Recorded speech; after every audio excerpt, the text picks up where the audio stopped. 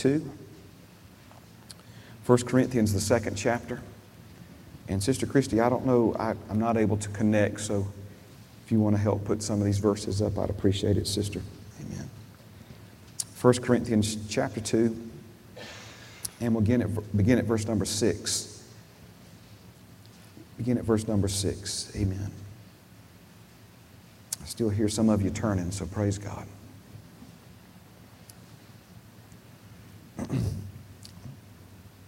I want you to begin to help me pray. Amen. The Lord's been dealing my heart about it, and this afternoon I watched an interview. Dean Sykes was interviewing one of my favorite pastors in the world, Happy Caldwell. Literally, his mama named him Happy. Amen. And he got born again. Happy got born again late in life. He was a liquor salesman. And he said he was one of his best customers. Amen. And he got born again at the Grand Ole Opry, the Ryman Auditorium there. And he heard Johnny Cash's testimony when Johnny Cash and June, they came back to the Lord. He heard their testimony, and then a guy followed it up with about a 5-minute sermon. And Happy Caldwell said he was in the balcony and they asked him to come forward, and he said, I couldn't find my way down there. He said, I wound up backstage at the Grand Ole Opry, and all these people were trying to tell me how to get to the altar. And anyway, he said he told his wife that night, he said, I got a feeling that everything in our lives is about to change. Amen. And boy, did it. Amen. But the word that he used in that interview is a word that the Lord's been turning over in my heart, and it's the word awakening. Amen. Awakening. The church needs an awakening because this world needs an awakening. And it's got to begin, if you read the Scriptures, it's got to begin in the house of God. What needs to happen in the world outside of the church has to begin in the church and then carry over. So just as you pray, I know some people prefer the word revival. Amen. To me, revival is a result of awakening. Amen. Where people awaken, where people's eyes are opened, where there's a shifting of the focus, there's a shifting of the priorities, there's a shifting of what they're pursuing in life. Amen. Amen. All right. 1 Corinthians chapter 2. I'm not here to preach on that tonight. I'm just giving you a chance to turn, and that's on the top of my heart. Amen. 1 Corinthians chapter 2, verse 6. However, we speak wisdom among those who are mature, yet not the wisdom of this age, nor of the rulers of this age who are coming to nothing. But we speak the wisdom of God in a mystery, the hidden wisdom which God ordained before the ages for our glory. We talked about this last Sunday evening. I know a lot of you were here, some of you were not. And then, of course, we talked about it some this morning. I'm not going to try to review everything. I want to move deeper into what I think the Lord has for us tonight. But we often use the words knowledge, understanding, and wisdom interchangeably. But those words do not mean the same thing. They are related, but they do not mean the same thing. If you think of knowledge as pieces to a puzzle, if you think of understanding as the pieces coming together and you beginning to see what you haven't been able to see before. Have you ever used the expression, oh, I see it now? Or you're beginning to see things that you haven't been able to see before. That's the pieces of the puzzle coming together. But wisdom is being able to take what you can see that you couldn't see before and apply it to your life to experience a result. To experience. And so the difference then is wisdom is a practical application of knowledge and understanding in order to get some result in your life. So if you'll just always think of wisdom being about results, and if you need better results than what you've been getting in the past, you need better wisdom. It's just that simple. The results you're experiencing right now, are a reflection of the wisdom that you've lived by up until this point in your life. And you can want and want and want things to change in your life, but if the wisdom that you're living by doesn't change or improve, there is no way the results that you're experiencing can change or improve. Now, this passage also is important because we see that there's a wisdom that comes from this world, and then there's a wisdom that comes from above or comes from God. And this world's wisdom will produce this world's results, but God's wisdom will produce God's results, and God has made His wisdom available to you and to me. And we see that this wisdom has been put in place. That's what it means, hidden. It's been hidden not from you, but for you. It was hidden from God's enemies, but it was hidden for His children. But because it's hidden, we have to dig for it. We have to put some effort forth. And it's not just, it's more than effort. It's effort that is a reflection of an attitude of the heart. It's effort that is a reflection of a priority or a value or of a place that's been given. Jesus used the example of a man who was cutting across a piece of property. There was a big treasure that had been hidden in that field. And Jesus said that it was like a man who went, he sold everything that he had to buy the field to get the treasure. So you look at what the man did and the priority that he sold everything, right? I'm talking about he was selling cars, he was everything he had to get together enough money to go buy the field to get the treasure, right? But everything he did to buy the field was a reflection of the priority he placed upon that treasure, the attitude that he had towards it. So it's not just do this to be doing it, it's not just, put forth this effort for this effort's sake, but it's effort that's a reflection of an inward attitude. Amen. Are you picking up what I'm putting down? You understand what I'm saying here? Okay. And so this wisdom that's been hidden for us, there is a very specific attitude of the heart that will enable you to see it. The day you seek me with your whole hearts, the day you'll find me. Those who hunger and thirst for righteousness will be filled. If your eye be single, your whole body will be full of light. And which verse after verse after verse that we could look at here. We see in the book of Acts where I think her name was Lydia. The Bible says she was a worshiper of God, and that He unlocked her understanding to understand what the mysteries of the kingdom. So this wisdom that He's made available for our glory, He's talking about the release of your potential, the life that you're capable of living. But you'll never have your best life without God's wisdom working in your life.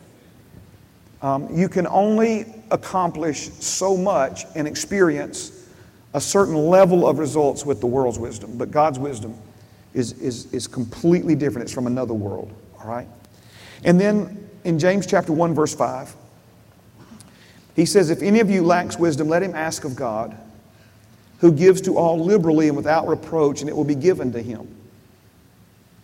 Again, if you lack wisdom, and we touched on this verse last Sunday evening, this morning as well. I'll be brief here. But the idea is there's a recognition on our part that there's something we're lacking that we don't have, but that we can get from our Father because He does have it. And it honors Him when we ask, and He gives generously. This word, without reproach, the King James Version says, upbraideth not. And literally it means He doesn't condescend. He doesn't. We use this example this morning. If you've ever said before asking a question something like, this may be a dumb question. Or is this something that we really want to know the answer to, but we kind of a little bit embarrassed because maybe we should know this already. And so we begin by, hey, this may be a dumb question, but because we're concerned that whoever we're asking is going to, look down on us or maybe even make fun of us because we're asking a question that perhaps we should know the answer to already. That's what he means by without reproach. without upbraiding, without condescending to. In other words, he's never going to make you feel, he's never going to belittle you for asking him for wisdom. Just the opposite. He's going to give wisdom to you that will promote you. Now, we finished up last Sunday night, and it didn't work out this way, but I'm glad the Holy Spirit led me this way. We were talking about people who get stuck on an island, like a castaway, like Gilligan, like, on an island that they can't get off of. And we said that there are a lot of people in our world today, and a lot of people, sadly, that are born-again believers in the body of Christ. They're stuck on an island, and I call it the island where nothing ever changes. The island where nothing ever changes. And just like any castaway stranded on a deserted island, we try and we try and we try to get off that island. We look and we look for some means of escape, some way to get beyond. Because, and a few things just to mention here. On this island where nothing ever changes, we feel confined and trapped. Because on this island where nothing ever changes, there's limited resources. Right? There are limited options and limited opportunities.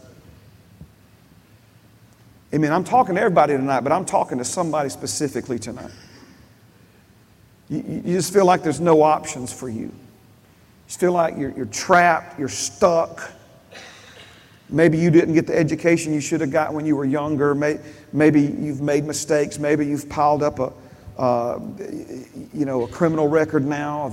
There's all these things that seem to trap you and confine you and limit you. This is that island where nothing ever changes. It has limited boundaries and limited access, even limited vision. In other words, everywhere you look, it's just one more barrier, one more roadblock, one more obstacle that's keeping you from getting back to are you ready? The mainland of your best life. So you're stuck on this island where nothing ever changes.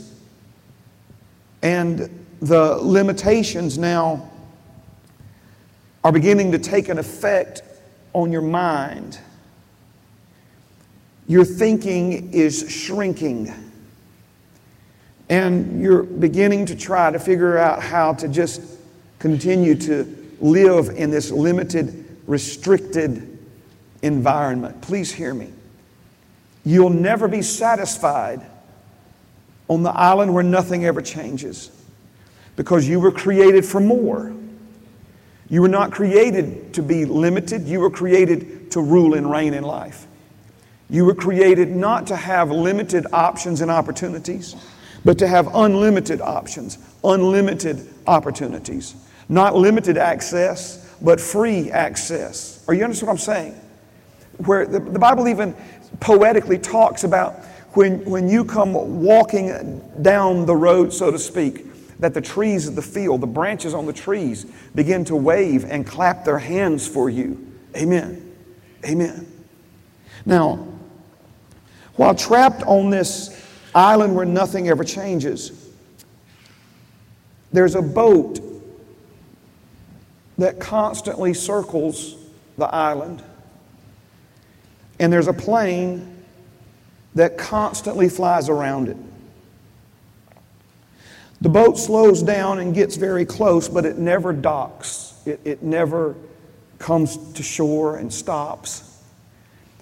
And although the plane will fly so low that it seems like it's going to scrape the tops of the trees, the plane never lands. But the boat keeps circling, and the plane keeps flying over, making pass after pass after pass. This is the boat and the plane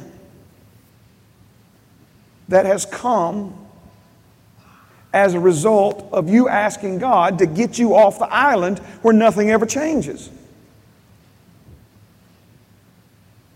It's a corny joke. I'm not telling it for the humor value. I'm telling it just to make the point. Remember the guy, he was trapped in the flood. He was on his roof and he asked God for help. And a guy came by in a canoe and he said, "Hey, get in, man." And he said, "I know I've asked God, to save me." And then the waters kept rising, and so next thing you know, here comes a guy in a boat with a motor on it. And "Hey, man, get in." He said, No, I asked God to save me." And then the water got all the way up onto the roof of his house, and he's up at the very peak, and here comes a helicopter, and he waves the helicopter off, and he says, "No, thank you, I've asked God to save me." Well, the man drowned. Y'all know the rest of the story, right? He gets to heaven, and he's like, "Lord, why'd you let me drown? I asked you to save me." And the Lord said, "I sent you a canoe, I sent you a boat, and I sent you a helicopter." Right? And so, in that same line of thinking, when we talk about this island where nothing ever changes, we cry out to God for help. And He sends us the boat, and He sends us the plane. If you look very carefully, written on the stern of that boat are the words, "the wisdom of God." That boat is the wisdom of God. If you look very carefully at that airplane, on the tail section of that airplane, you'll see the words again, "the wisdom of God." Father God has sent His wisdom to you to rescue you from this island where nothing ever changes. All right, are you following me? Now, turn with me to a passage of Scripture, Proverbs chapter 9 and verse number 10. Proverbs 9 and 10. Christy, it's, I think, slide 17 if we're synced up. Oh, you've already found it. Look at you. Thank you, sister. Proverbs chapter 9 and verse number 10.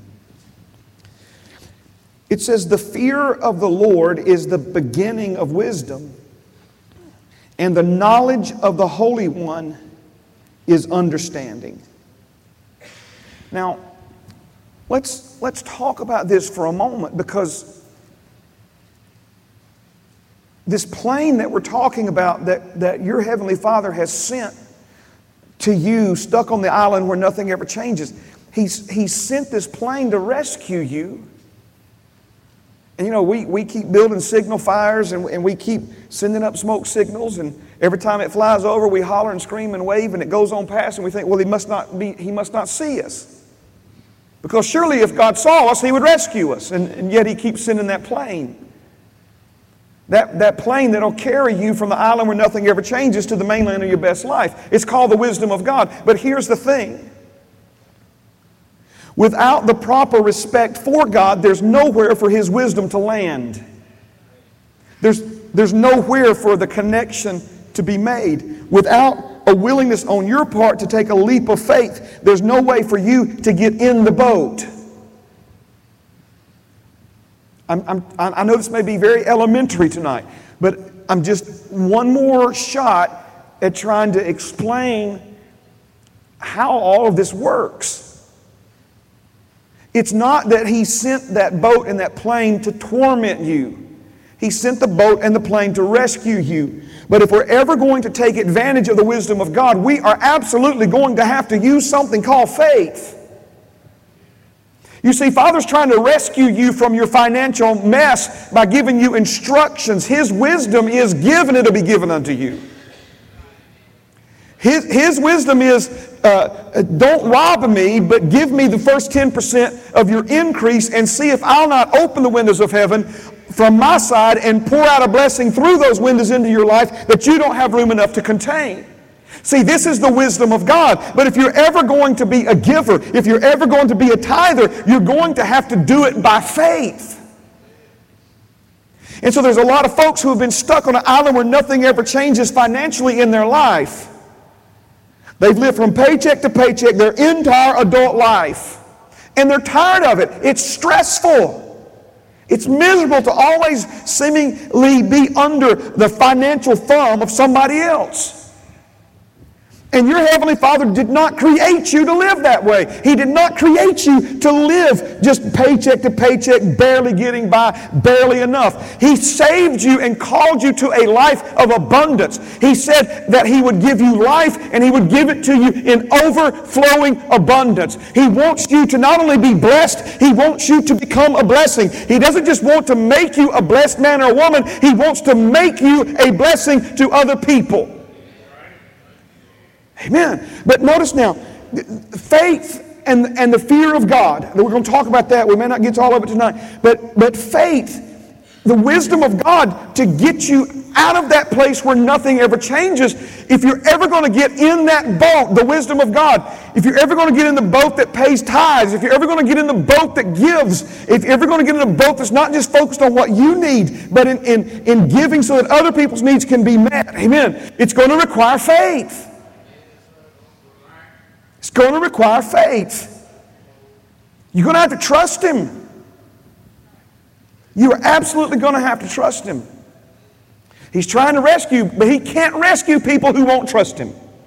He can't change what needs to be changed in our lives if we won't trust Him to change it. And now this fear of the Lord. Fear of the Lord is the beginning of wisdom. Literally, it means it's the place where it starts. Listen, God's wisdom is eternal. Remember the verse we looked at in 1 Corinthians just a moment ago? That He put His wisdom in place for you, right? From the foundations of the world. He put it in place before you were ever formed in your mother's womb. The timeless, eternal wisdom of God. Read about it in Proverbs. It's the same wisdom that He used to take His pinky finger and thumb and measure out the galaxies. Everything He created, the Bible says wisdom was sitting right there by Him. Wisdom was His right-hand helper.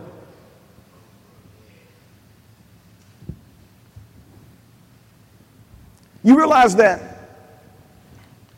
our moon can produce a total eclipse of the sun, even though I think the sun is 400 times bigger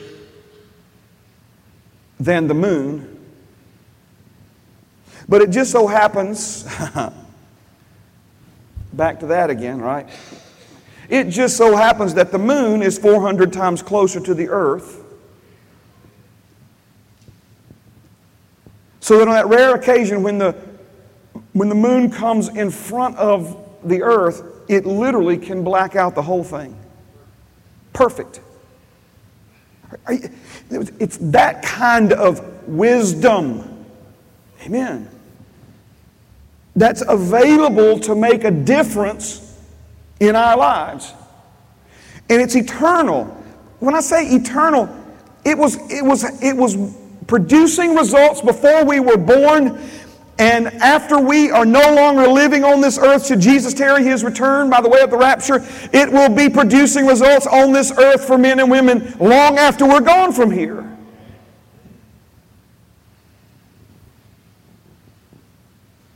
The question is, does it have a place to get started in your life?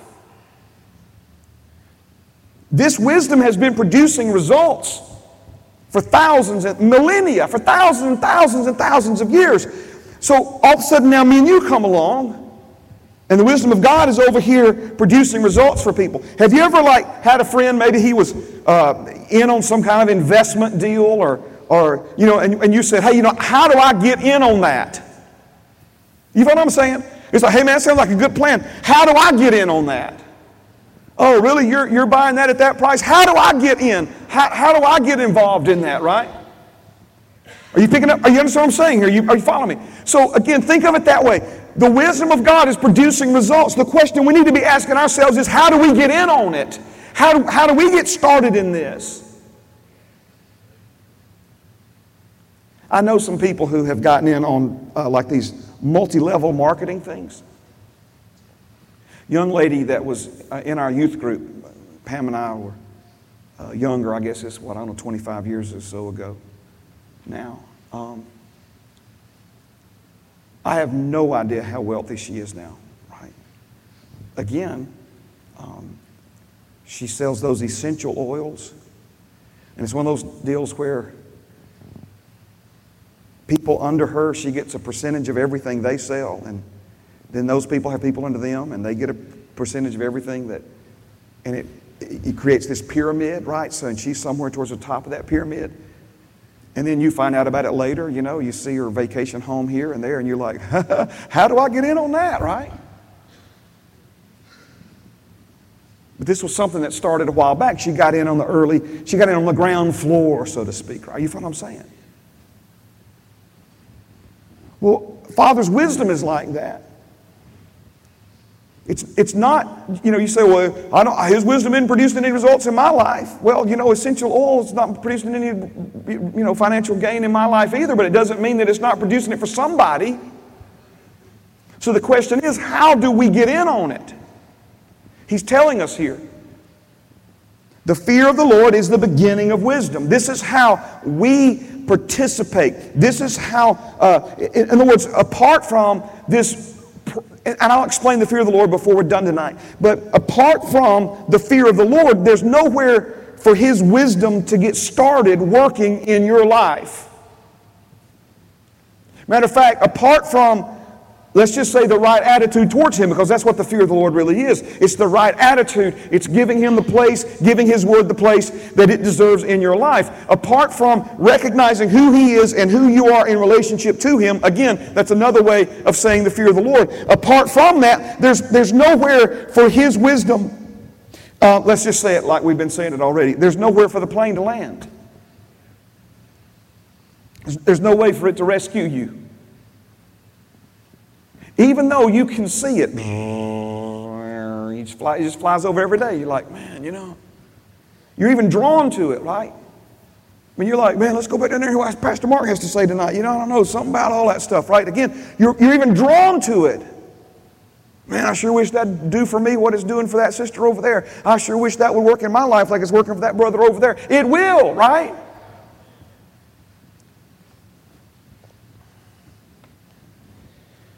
Now, just in a few minutes, we have in the past taught extensively on the fear of the Lord. I know that sometimes when people hear that word, the fear of the Lord, it stirs up wrong ideas. This will only get you close. It won't get you all the way there. But if you would think respect, the fear of the Lord involves respect. It involves reverence. We're talking about the fear of the Lord. Listen to me, please. We're not talking about a negative emotion. We're not talking about the dominant negative emotion of fear. We're talking about an attitude, not an emotion. There's a difference.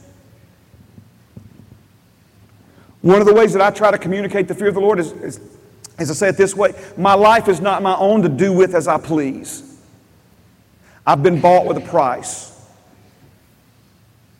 He's the creator, I'm His creation. He's the potter, I'm the clay. He's infinitely more to me than potter, and I am so much more to Him than just a lump of clay on a wheel. But my relationship with Him began as clay to potter, potter to clay, and I can never lose sight of that. Again, these are ways to try to explain or express the fear of the Lord. It's an attitude. It's an attitude that not only recognizes who God is, who He really is, but who I am in relationship to who He really is.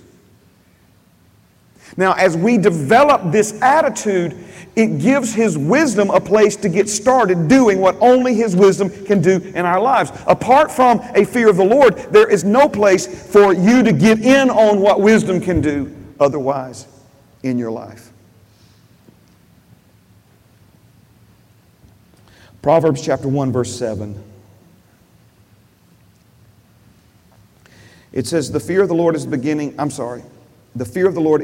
of knowledge, but fools despise wisdom and instruction. The fear of the Lord is the beginning of knowledge, but fools despise wisdom and instruction.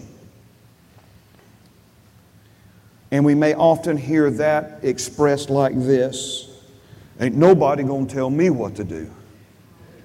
Right? I'm sure none of us in here, but you probably know somebody, right? Ain't nobody telling me what to do. Well, who does she think she is telling me how to do blah, blah, blah. See, in other words, again, what are we doing? We're despising wisdom. We're despising someone who's genuinely trying to help us and give us instructions. But because we're not willing to submit, right? He says, fools despise wisdom and instruction. Now, I'm going to finish right here, and then we'll pick it up Sunday morning. But and because it's first Sunday, amen, all of you have a chance to be here if you'd like to be. But this word despise, it's a really important word. And let me go ahead and tell you, it doesn't mean biblically what it means to most of us currently. When we hear the word despise, we're like trying to find a word stronger than hate, right? I mean, it's not just that I hate spinach. I despise spinach, right? You know, it's like we're trying to find something to communicate something stronger than a hatred for something, you know.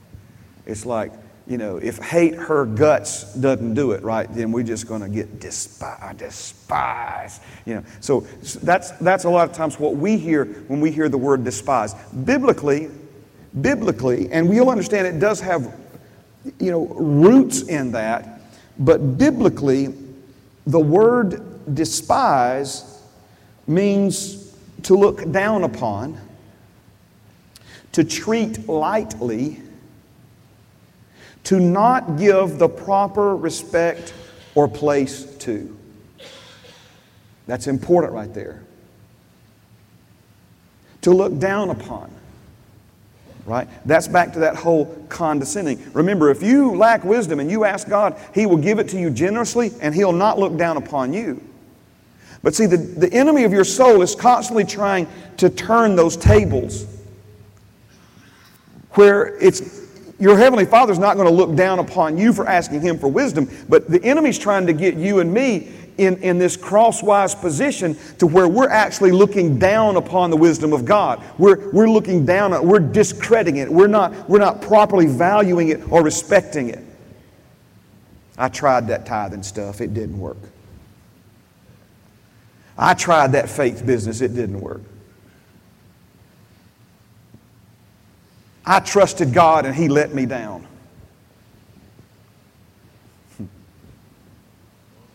That makes you the first person in human history, right?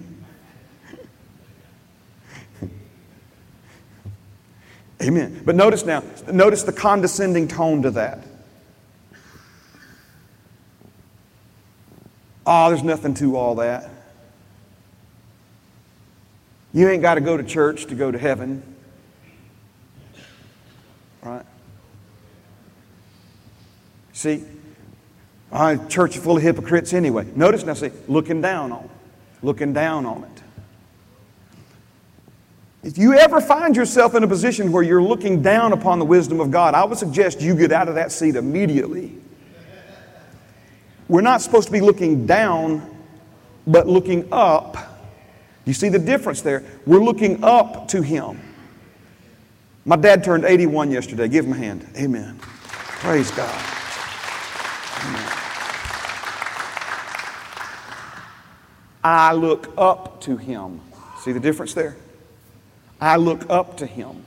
I look up to His wisdom. I look up to His life experience. I look up to what He's accomplished in life. I look up to the consistent, faithful life that He's lived now. I'm 52. I guess I woke up on planet Earth around, 48 years ago. Amen. You understand what I'm saying? I look up to Him. Right? We should have that same attitude where we look up to our Heavenly Father. To despise His wisdom is to look down upon, to treat lightly. It's really not that big a deal. So that's treating something lightly, trivializing something. This is what it means to despise, to treat lightly. And then the last part of the definition, to not give the proper respect or place to. A fool doesn't give the proper respect to wisdom and instruction. A fool treats lightly, as no big deal, the wisdom and instruction of the Lord. A fool looks down upon the ways and wisdom of God available to completely transform a man or a woman's life. So let's turn this to a positive and we'll pray. If a fool treats the wisdom of God lightly, what do you think a wise person does? You see the difference here? If a fool looks down upon it, a wise man looks up to it. If a fool treats it lightly with little to no respect, a wise man is one who values it, who treasures it, who pursues it, who recognizes the worth and the importance, right? Remember we said God won't violate His own laws. He told me and you not to cast our pearls before swine. Don't put the precious things of God out in front of people who have no respect for them. He told me and you not to do it. Amen? And you can rest assured He's not going to do it either. He's not going to take secret, sacred, hidden truth kept a secret from the foundation of the world. He's not just going to take that and throw it out there for anybody to disrespect, to look down upon, to treat lightly, to laugh at and mock. He's not going to do it. But you take a man or a woman who will come before Him and say, Father, I need some answers here, and you have them. You have them, I don't. But you said if I ask you humbly in faith, you would give me your wisdom. I'm asking you, sir, to give me your wisdom and show me what I don't. Notice you're looking up to it. You're respecting it. You're valuing it. You're making it a part of your daily life. You're making it a part of your daily prayer life. Amen. Now, notice what's happening. You're showing an appreciation for it. Your attitude is one of respect for our Father and His ways. That's a ready heart. Now He can start showing you some things. He can start teaching you some things. But now listen, please. When He begins to show you those things, don't chicken out. No. We've got to take a step, right? We got to get on the plane. Amen. Brother Rick Hosmer, we've kind of joked back and forth with one another. He's been building an airplane. I've been writing a book. I said, I don't know which one of us is going to finish first, brother. I said, but I want you to take one of my books up in your plane.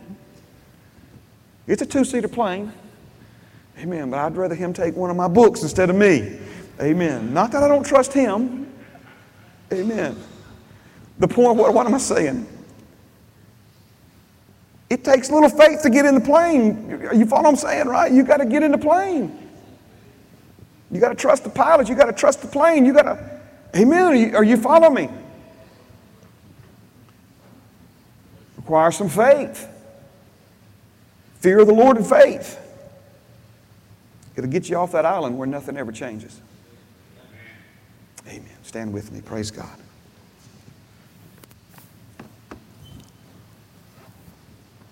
Thank you, Jesus. Thank you, Jesus. Thank you, Jesus. Father, you said we have not because we ask not. Jesus, you told us to knock and keep knocking, to seek and keep seeking, to ask and keep asking.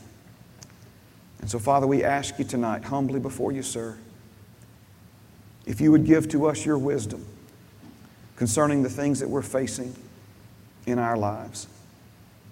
Father, your wisdom that'll produce your results, that'll bring breakthrough.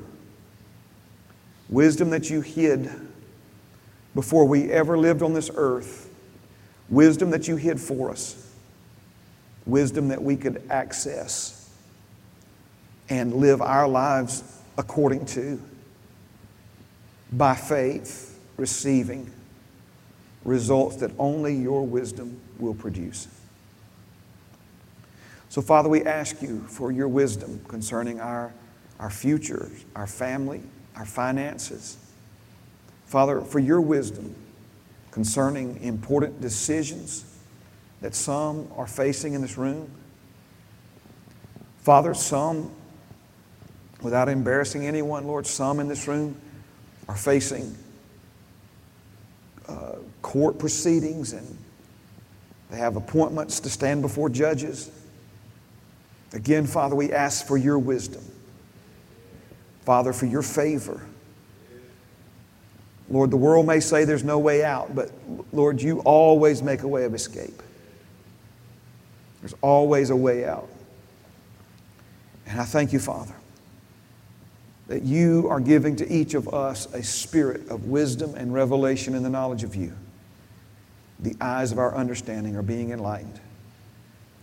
Father, that we are developing an attitude of respect and reverence for you that is deeper than anything, Lord, we have ever had. And Lord, you are helping us position ourselves for these pearls of great price, these precious things, Lord, that treasure in a field, Father.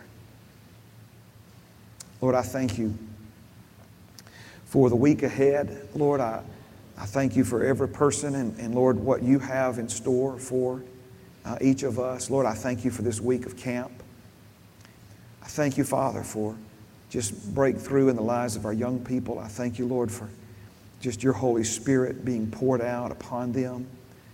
I thank you, Father, for a safe place, Lord, where they can go and be in your presence and, Lord, receive wisdom from your truth and your word.